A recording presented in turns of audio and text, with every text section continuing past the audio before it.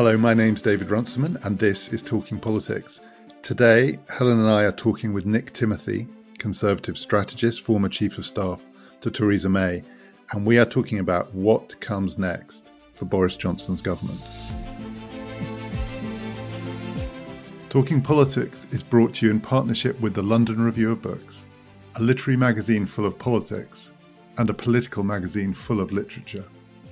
Listeners can subscribe at a special rate of just £1 an issue by using the URL lrb.me/talk. That's lrb.me/talk.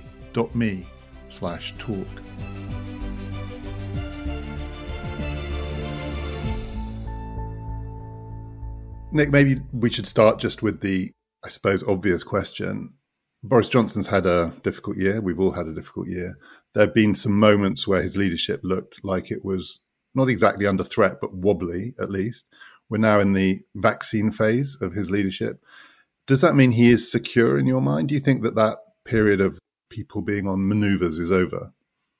Well, I think he's secure, and actually probably always was secure. While there are obviously some grumblings about elements of his leadership, I don't really think the party was ever really in the mood to overthrow the guy who won them the 80-seat majority and who they feel could probably win a majority again next time round.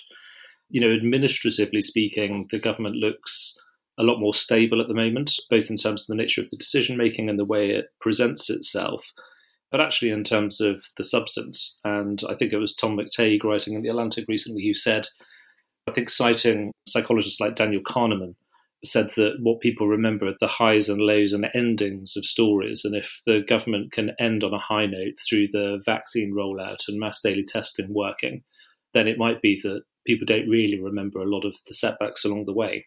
Yeah, it's that version of the argument that restaurateurs should concentrate on pudding because that's what people remember when the meal is over. Before I asked Helen to come in, there was a focus clearly on his relationship with Rishi Sunak. And again, I'm sure it was overblown, some of the idea that Sunak was being positioned to replace him. But we've got a budget coming up, and there clearly are some philosophical or at least political differences between them, particularly in relation to how urgently the question of taxation and paying for the last year needs to be addressed. In your mind, is that a real divide or is it slightly confected? Well, if you talk to Rishi, Boris, or the people around them, the idea that there's a really serious problem between them is not true. However, I think there's always an institutional friction between numbers 10 and 11. And I think there probably are differences of perhaps ideology, but certainly sort of emotion and character. Boris likes to liken himself to Churchill, and some people have tried to liken him to other prime ministers. The prime minister I keep thinking of when I think of Boris and Rishi is Harold Macmillan, who burned through chancellors quite quickly because he was always afraid of the economy doing anything other than running on hot. I think Boris is a little bit similar. He's not going to want to be an austerity prime minister. I don't think he's the kind of prime minister who really wants to confront really difficult long-term problems unless they happen to be the kind of problems that might be fixed by spending, investing now and building things. And I think there'll be some differences of emphasis as Rishi, I think, is concerned to get the economy moving again as we hopefully come out of the cycle of lockdowns, but he's also keen to signal to the markets that there is a sense of fiscal responsibility in the government. And I think he's also conscious of the next election where he will want to create a kind of fiscal dividing line with Labour, which if any kind of fiscal correction gets delayed will be harder to do. But as I say, I don't think there's very much in Boris's makeup that suggests he's likely to be anything like an austerity prime minister. And I think while there will be some difficult decisions taken, tax rises in the medium term are inevitable. There will be spending restraints on day-to-day spending in departments, I would think. There will be this difference of emphasis, at least, between the two of them. Helen, do you want to?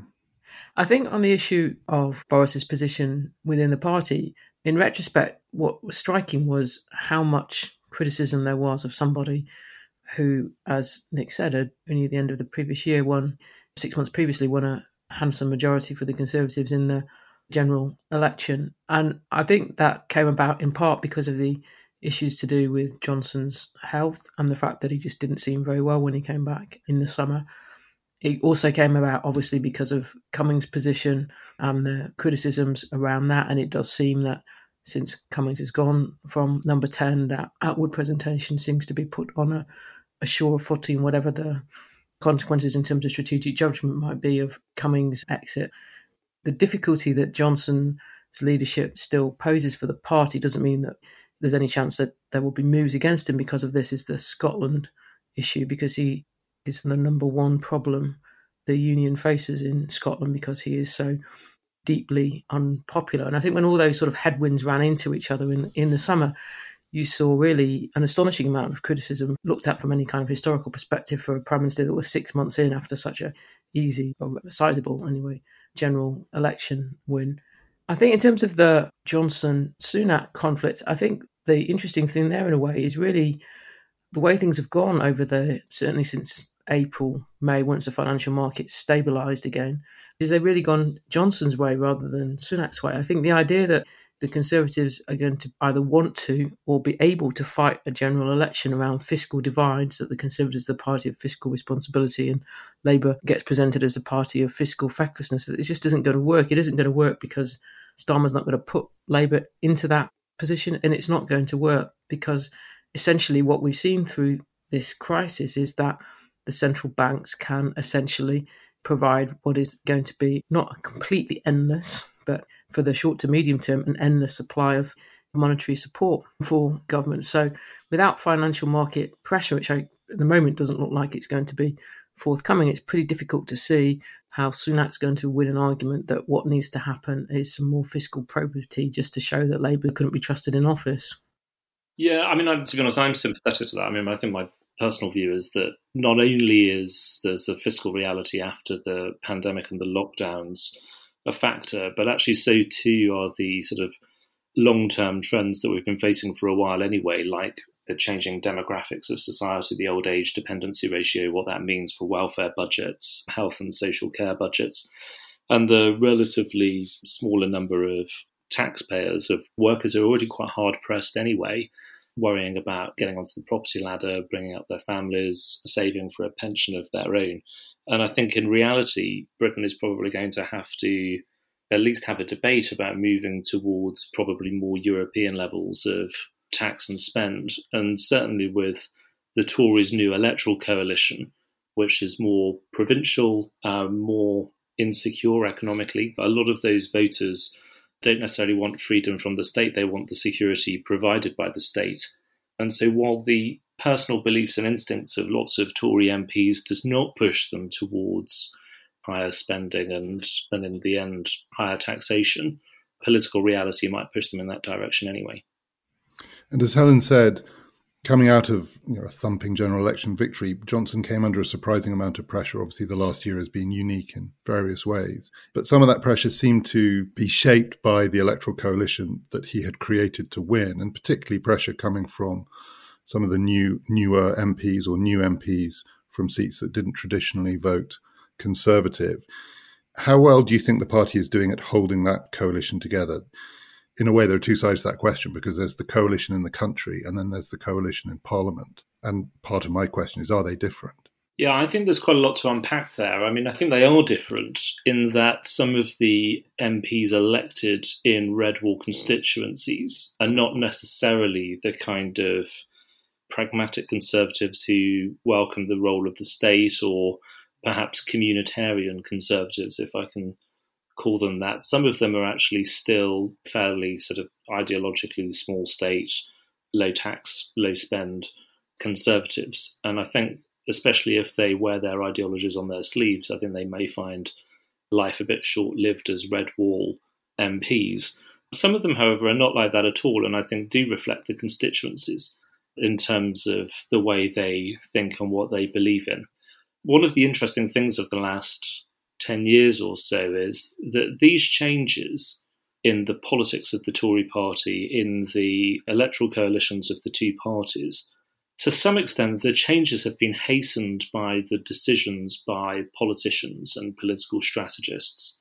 But actually, to a large degree, these things are happening fairly organically, and I think the party will be pushed into these directions more than a lot of them anticipate.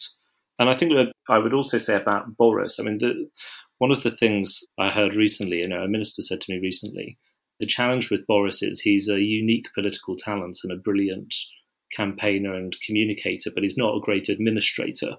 And I think a lot of the chuntering about Boris actually reflects, for some Tory MPs at least, almost a kind of guilt that they took the decision that they did in making him the leader and the prime minister. I mean, I actually think it was the right decision to make him the leader and prime minister, and I wouldn't over-egg this point, but I do think that is a feeling that exists among certain Tory MPs. Yeah, I think that one way of looking at this might be to say that the Conservatives have been, as a party, the parliamentary party, pushed to a place that would, I think, have seemed pretty inconceivable a decade ago when they took power in 2010 with the Liberal Democrats, of having got a relatively small percentage of the vote for a party that won the largest number of seats.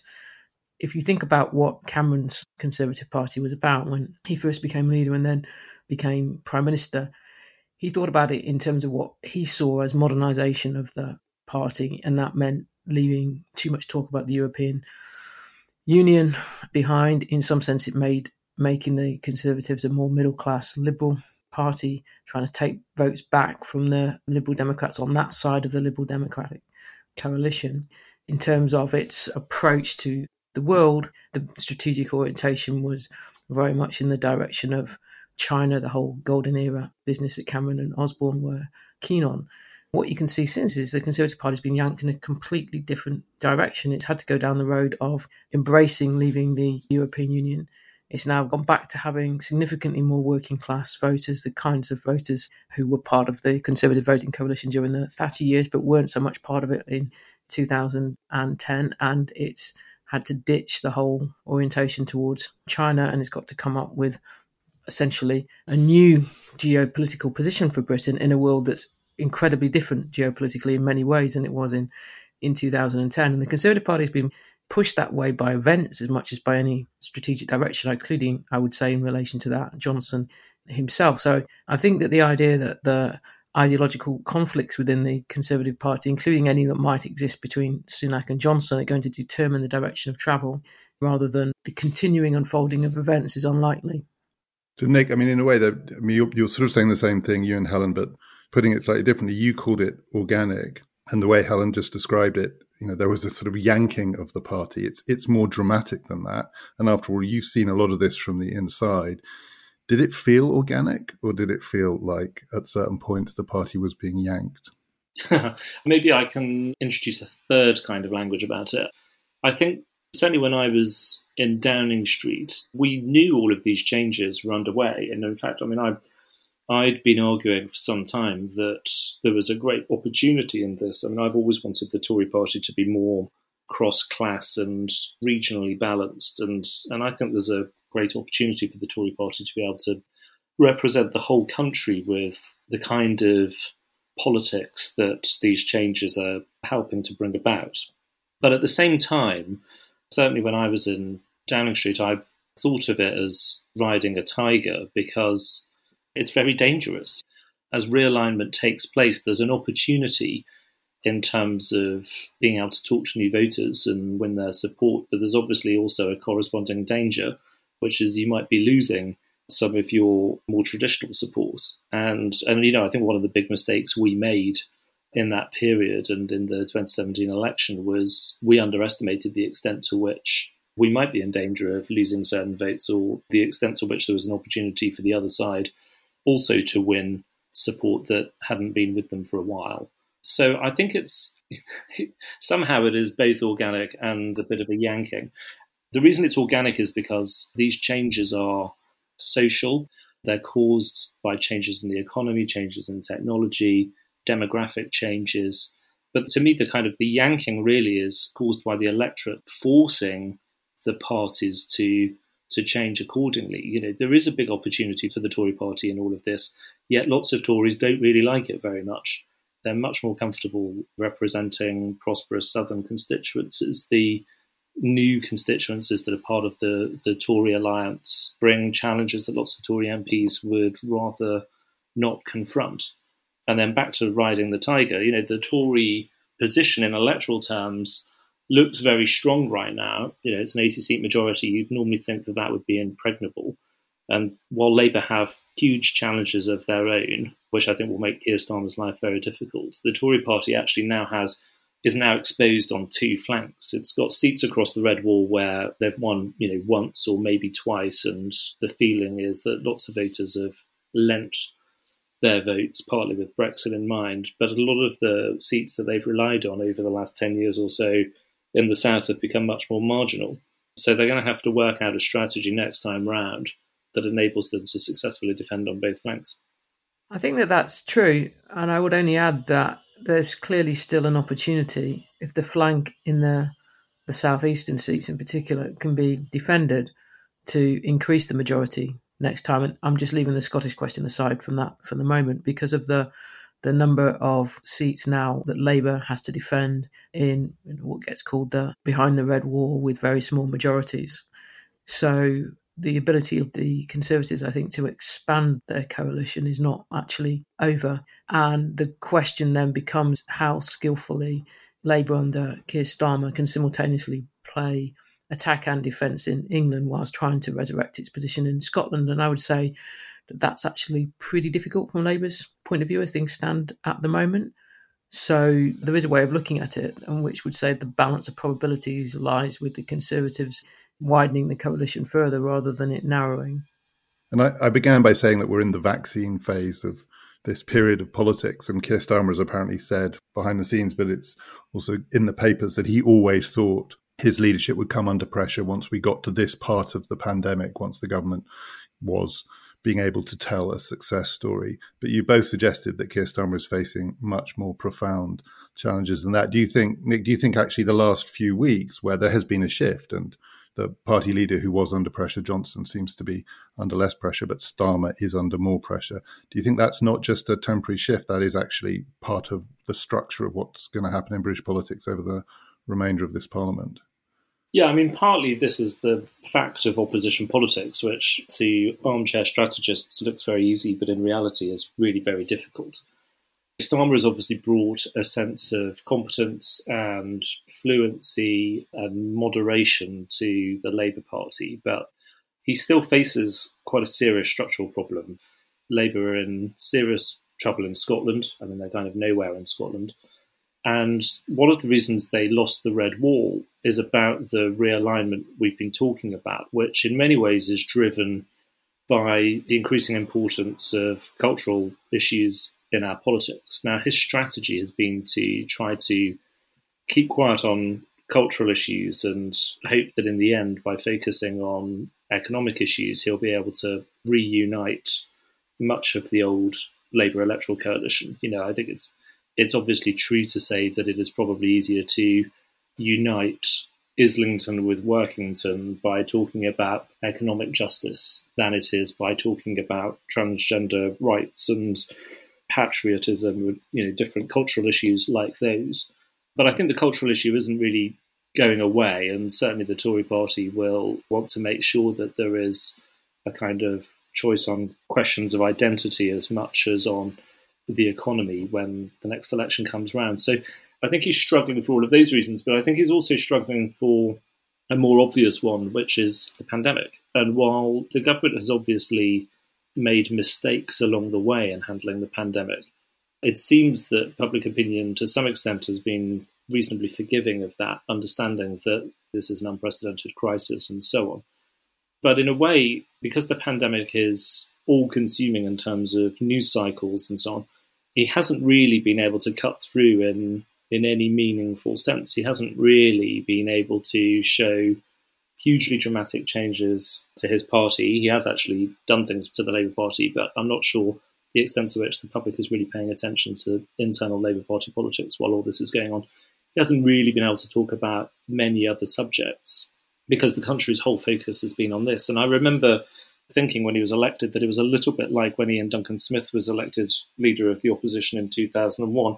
He was due to be announced as leader of the party, I think, on the 11th or 12th of September, pretty much as the attacks on New York took place. And you might argue there are lots of reasons why Ian's leadership didn't work in the end, but he never really managed to speak to the country, partly because the news cycle was just so dominated in those early stages by a huge issue. And I think Starmer has had a similar challenge himself with the pandemic.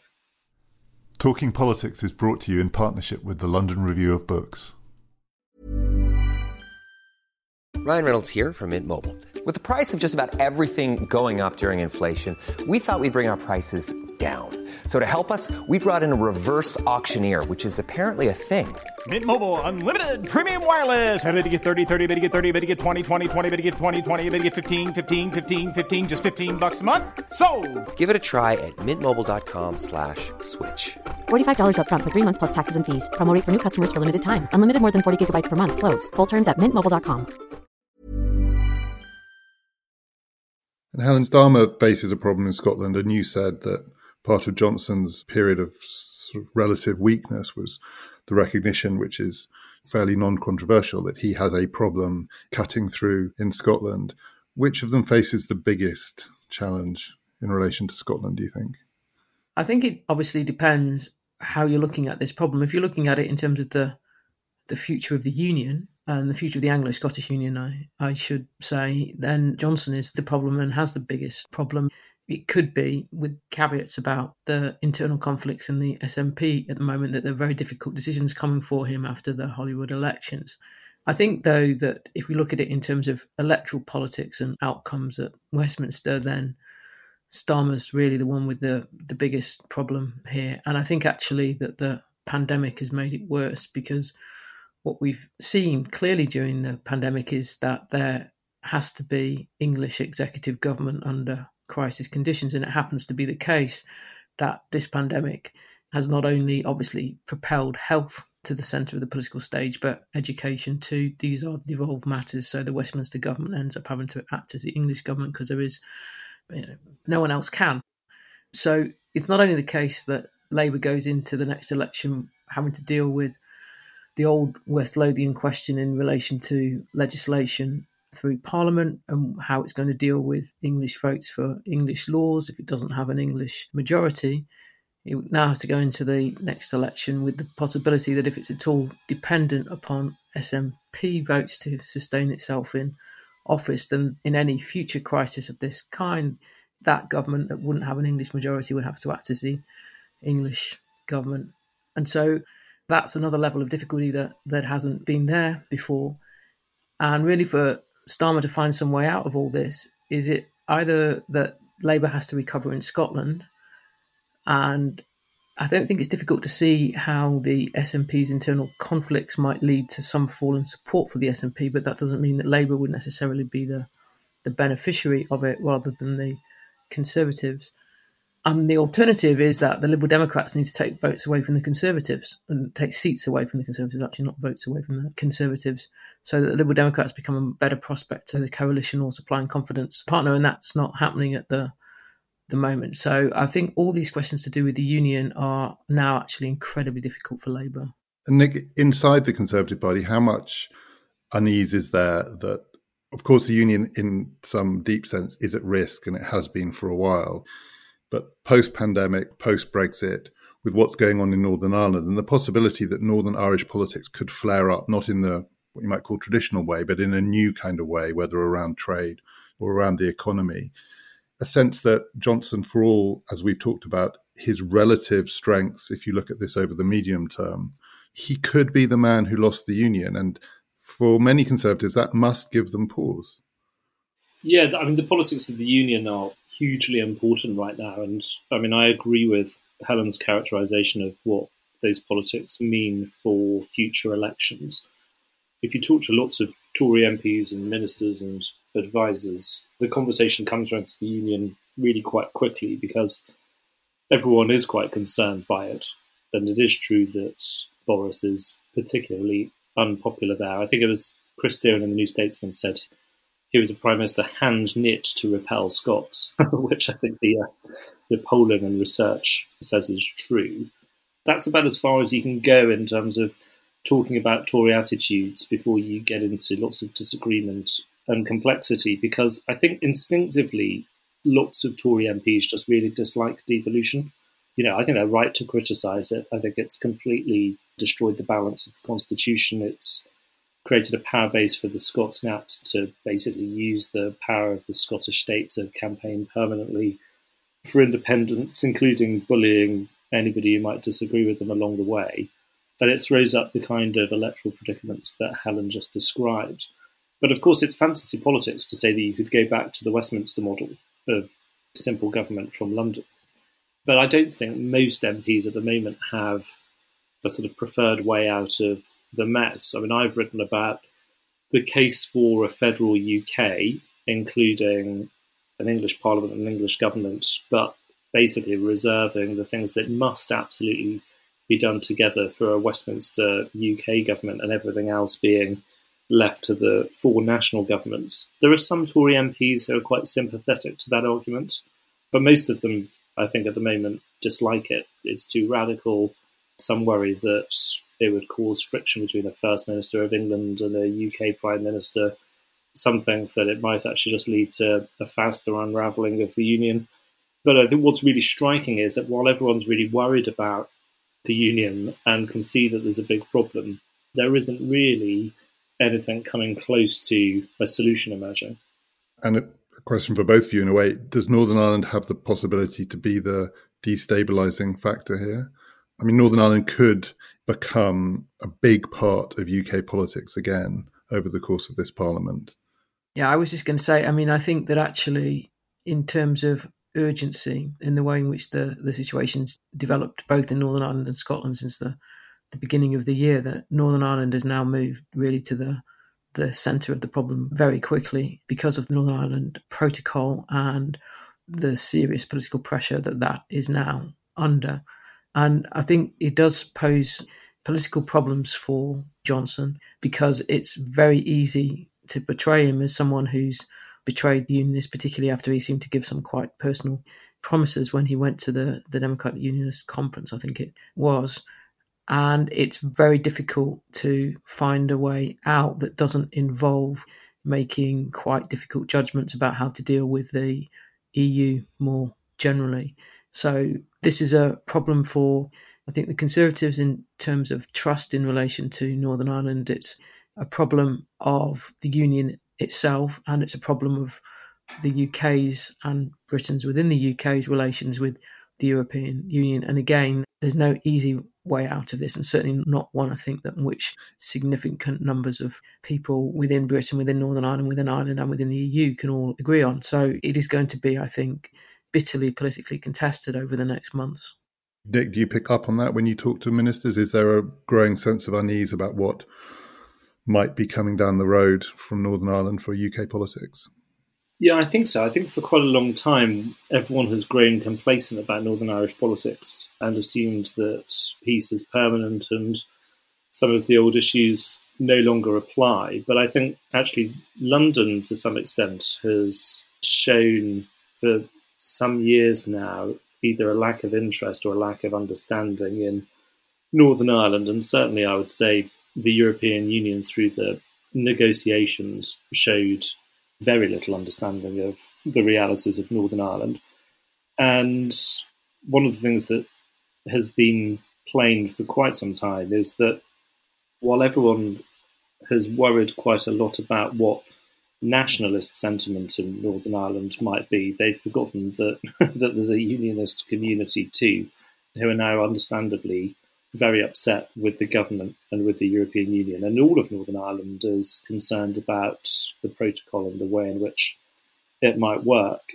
It feels to me that what happened in the latter stages of the negotiation with the EU was that the government decided that it needed to get Brexit done and it could worry about the protocol later.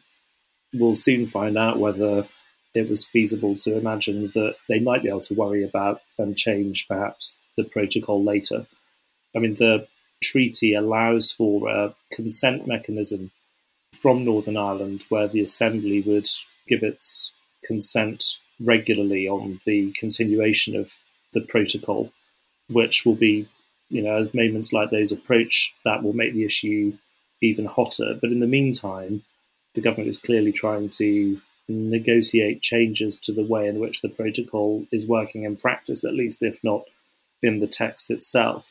But it feels quite likely that Northern Ireland will become a pretty significant issue in the coming years. Now, what that means in a broader sense, I don't think we know yet. I mean, I think certainly when I was growing up, Northern Ireland was a huge part of British politics. It was a live security issue that was relevant to the day-to-day of Westminster politics.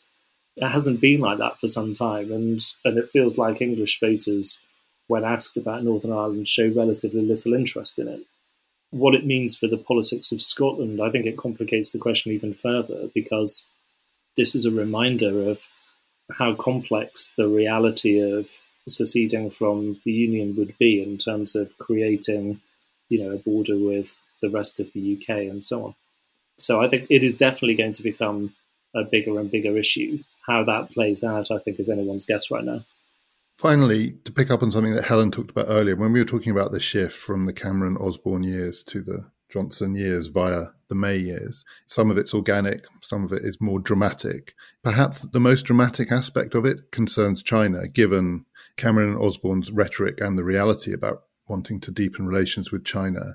And now both the government but also public opinion seem to have moved dramatically. So even today there's polling evidence, and it's not clear whether this is because the public have picked up on something coming from on top or it's bubbling up from below. But deep unease about China and the wider questions of China's potential dominance in the 21st century. That's not organic, presumably, that shift. I mean, China's rise is organic. But the Conservative Party's move, and this then connects to what might be future relationships with the Biden administration. But how substantive is that shift? Is it just pragmatic, or does this also reflect a kind of philosophical difference from the Cameron years to now? Well, the shift is pretty total, I think. I mean, the policy in the days of David and George was, incredibly open. In my view, as somebody who was working in the Home Office at that point, and dealing with national security issues and seeing intelligence reports and so on, I thought it was an incredibly naive policy, because it was quite apparent then what China wanted to do in terms of setting debt traps for third countries, for trying to gain leverage over the UK by making us so dependent on Chinese investment that we would take China's side inside international institutions, and that we would turn a blind eye while China stole all sorts of industrial secrets from British-based businesses. So I think the policy was horrifically naive back then. I don't think it's necessarily in keeping with a sort of philosophical shift as the party has gone from Cameron to May to Johnson. I think it's, to be honest, more to do with the world kind of catching up with reality and events. So the way China has conducted itself since the emergence of the virus, in the immediate sense of refusing to share information and to engage properly with the World Health Organization, the campaign of misinformation, the claims of its diplomats that actually the virus started in America, the fact that it has used this period of global distraction to crush Hong Kong, quite openly break the treaty with the UK on Hong Kong, that the world is learning more about what it's doing to the Uyghurs, which the Americans call a genocide, to its threats to Taiwan and what it's continuing to do in the South China Sea. I think basically it's all adding up, but it's much more visible. And the accumulation of power for China has actually increased since the virus emerged, partly because for a period, understandably enough, lots of countries in the world saw the way authoritarian regimes, including China, were coping with it and compared it to the democracies. And, it seems to be part of a pattern where actually democracy is messy and difficult to get things done. And some of these more authoritarian regimes seem to offer an attractive alternative. So I think everything has just really sped up. And I think it's a case of public opinion and political opinion kind of catching up with this and realizing that there is danger in the future unless we start to defend ourselves a little bit more by creating new alliances and by not leaving ourselves quite so exposed to trade with one particular country that happens to have a hostile government. So more home-produced goods, more diverse supply chains, etc.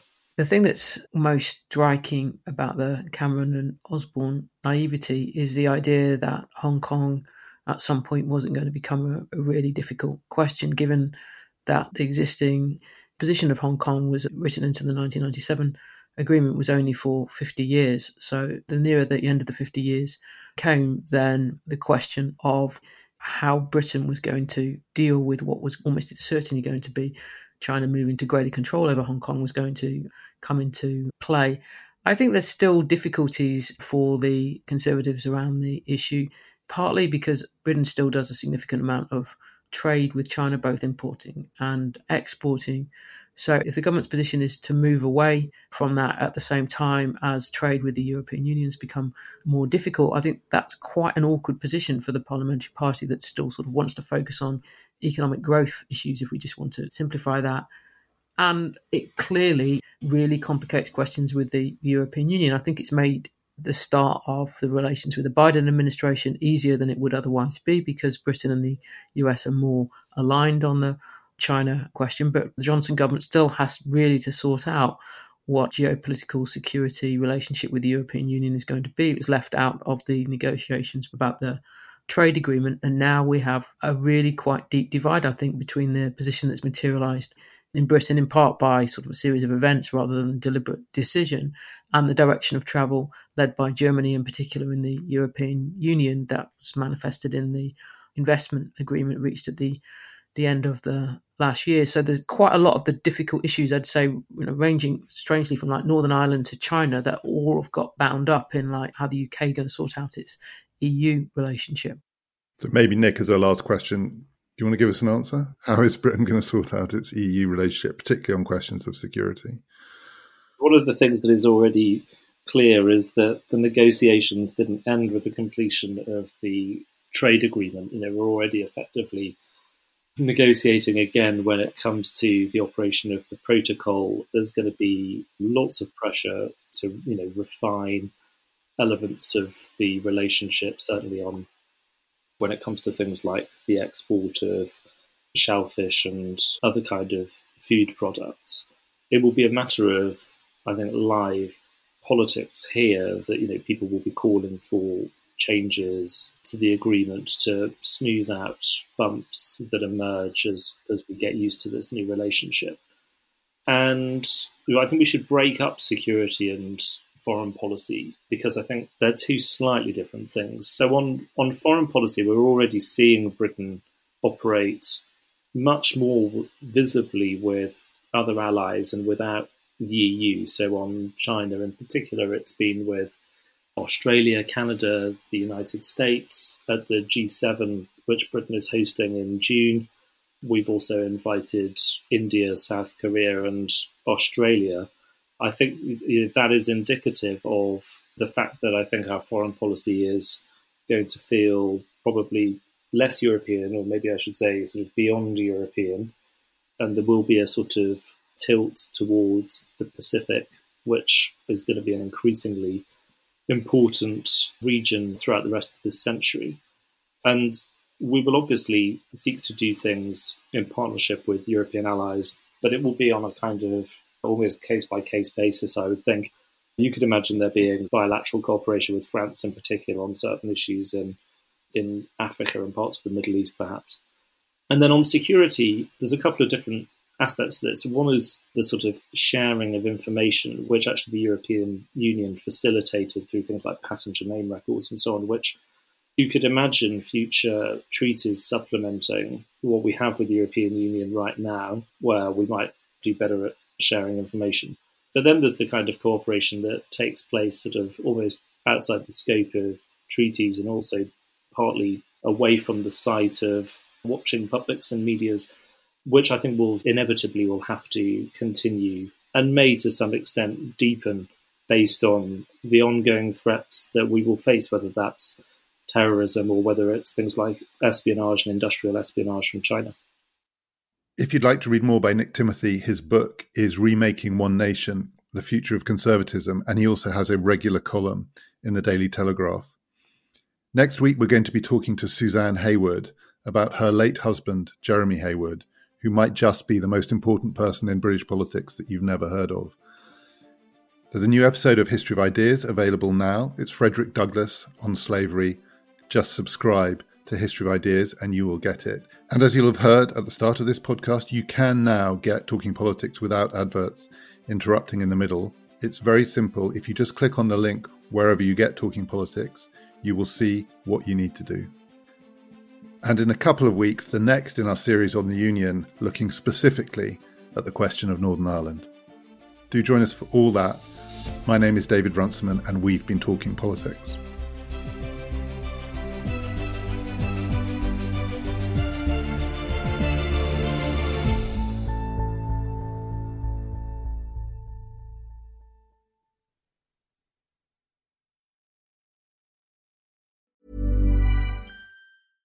Imagine the softest sheets you've ever felt. Now imagine them getting even softer over time. That's what you'll feel with Boll & Branch's organic cotton sheets. In a recent customer survey, 96% replied that Boll & Branch sheets get softer with every wash. Start getting your best night's sleep in these sheets that get softer and softer for years to come. Try their sheets with a 30-night guarantee. Plus, get 15% off your first order at bollandbranch.com. Code BUTTERY. Exclusions apply. See site for details. When you make decisions for your company, you look for the no-brainers. If you have a lot of mailing to do, Stamps.com is the ultimate no-brainer. Use the Stamps.com mobile app to mail everything you need to keep your business running with up to 89% off USPS and UPS. Make the same no-brainer decision as over 1 million other businesses with Stamps.com. Use code PROGRAM for a special offer. That's Stamps.com, code PROGRAM.